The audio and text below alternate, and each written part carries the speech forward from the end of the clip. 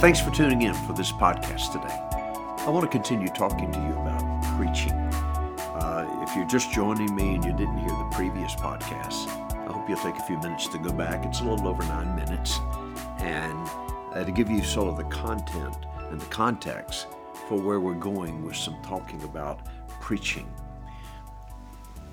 The content of our preaching has already been established for us in the Bible. The Bible is the source of our content. In this content, we discover that when Jesus came preaching, he preached about the kingdom of God. Well, that's in a sense not really new. You find that running through the Old Testament scriptures. And Jesus picks up on that. You find that particularly in Luke 4, where Jesus is talking about his own ministry as a fulfillment out of Isaiah 61. The Spirit of the Lord is upon me because he's anointed me. And then Jesus goes ahead and talks about what that anointing was to preach good news. And that good news was to the poor. It was to those who were lost. In fact, it's the good news for the whole world. It's the good news of the kingdom of God. Well, the gospel of the kingdom is important for us. And it is rooted in the history of the death and resurrection of Jesus. The preaching of the kingdom of God is not it's not theoretical. It's not just one idea out there among many ideas. It's not an idea that doesn't have specificity in human history. It is rooted in human history in the death and resurrection of Jesus. This is why Paul in 1 Corinthians 15, he talks about this quite pointedly. He says, I am handing down to you that which I also received. Mainly, Christ died for our sins.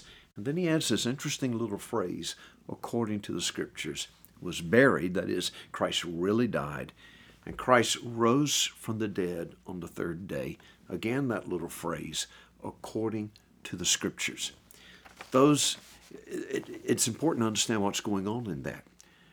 First of all, Paul is saying the content of our preaching is not something that is novel and that you and I are called to create something that's new. He's actually telling us it's been given to us. He said he'd received it. It was handed down to him, and he's handing it down to those in the first century who heard him. And generation after generation hands down the content of what our preaching is about. That's really an important lesson for us. We're not called to be novel. Are we called to be creative? Are we called to be able to communicate effectively? Yes, of course we are. But that does not mean that we create a new gospel.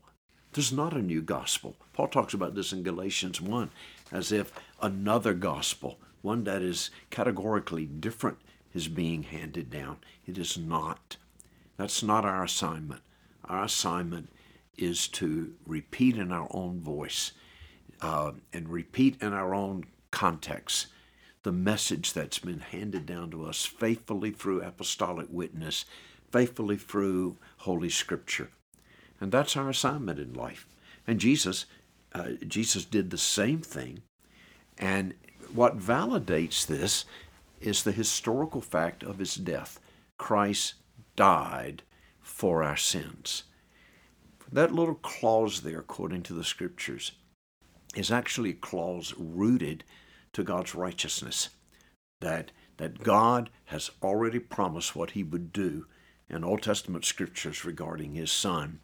And he fulfilled it in his son's life, in his son's birth, in his son's death, and the meaning of his death. His son actually died. There's always been this temptation to somehow deny that Jesus actually died. There are heresies, distortions of the truth that periodically raise their ugly head. You find it sometimes in popular fiction. That somehow Jesus was given a drug, or Jesus didn't really die, and all of that is meant to deny the reality of the resurrection. That's pure fiction to say that. Jesus really did die. The Romans were experts in crucifixion, at torturing people and at killing people. The Romans were not confused that Jesus was dead. But then Jesus, after 3 days in the grave, Jesus rose again the third day according to the Scriptures. The reality of resurrection was promised by God in Old Testament Scripture. And this is why Paul uses that little phrase in English that we translate in English, according to the Scriptures, because it validates that God is righteous. God keeps His word. And our preaching is rooted in that reality. The content is the reality of the kingdom of God. The gospel is the announcement of good news. Now, it's important for us to remember this was used in the Roman Empire. This language of gospel was actually used just before the birth of Jesus to refer to Caesar Augustus. There's an inscription out of Western Turkey. It's called the Priene inscription. That it says this: the birthday of, and the references to Augustus, has been for the whole world the beginning of the euangelion, which is the Greek word for good news. The beginning of the good news, the gospel concerning Augustus. What an amazing secular use that is. We know that with Augustus was introduced in the period in the Roman Empire known as the Pax Romana, the peace of Rome over the empire. The emperor was called Lord, the same language that's used about Jesus. The emperor was called the Pantocrator. That's the phrase used, the word used in the book of Revelation to refer to the Almighty One. Again, in reference to who God is, to who Jesus is. N.T. Wright, the New Testament Anglican scholar, has vividly and effectively talked about this reality that you find that's going on in the first century, which is part of the backdrop. Some writers have referred to this as the Gospel of Augustus, which was the preaching of the empire about what the empire offered. And you contrast that with the New Testament about the preaching of another kingdom. It's hard for us to realize how political the first century church was. This was not just good news about our spiritual salvation, that ultimately we're going to go to heaven. This was, in reality, a confrontation with the dominant empire of its day. This was the announcement of another kingdom. This is why Paul in 1 Corinthians 12 would say, no one would say that Jesus Christ is Lord except by the Spirit.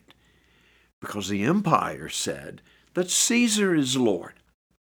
Well, you're not going to say that you're not going to say that Jesus is Lord out of your own initiative. The Holy Spirit comes and tells you Caesar is not the Lord. He doesn't have the final word over your life. The New Testament comes and the Holy Spirit says and bears witness to you that in his death on the cross at the hands of the Romans and in his victory from the grave, he has overcome. Life has overcome the worst that the empire can do to you.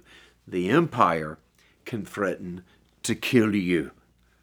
But if you serve the one who's been raised from the dead, what difference does it make what the empire says? The empire can no longer be the final threat against your life.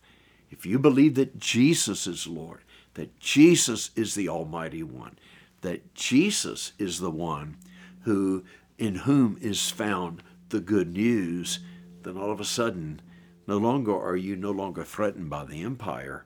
Worse than that, you become a threat to the empire because the empire no longer has ultimate control over your life. We really need to understand that.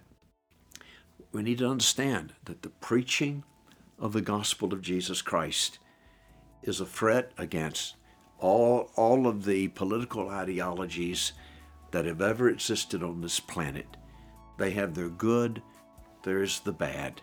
Even in the United States, our own country, this country is not the last word that God has on this planet. God has a different word, and it's a word that speaks to our own nation. It speaks to the nations of the earth, that God's kingdom is the kingdom that shall have no end, and is the kingdom that brings life and blessing and God's purposes. When you think about that, in a sense, all of us are, as St. Peter wrote, we are strangers and aliens in whatever country we live, because we belong to the kingdom of God. Well, thanks for listening. I hope I've stirred some thinking in your heart. And when we come back in the next podcast, we're going to take this and begin to sort of follow through with this about the meaning of our preaching, and then how do we sort of relate to this on a personal level. Thanks. God bless you.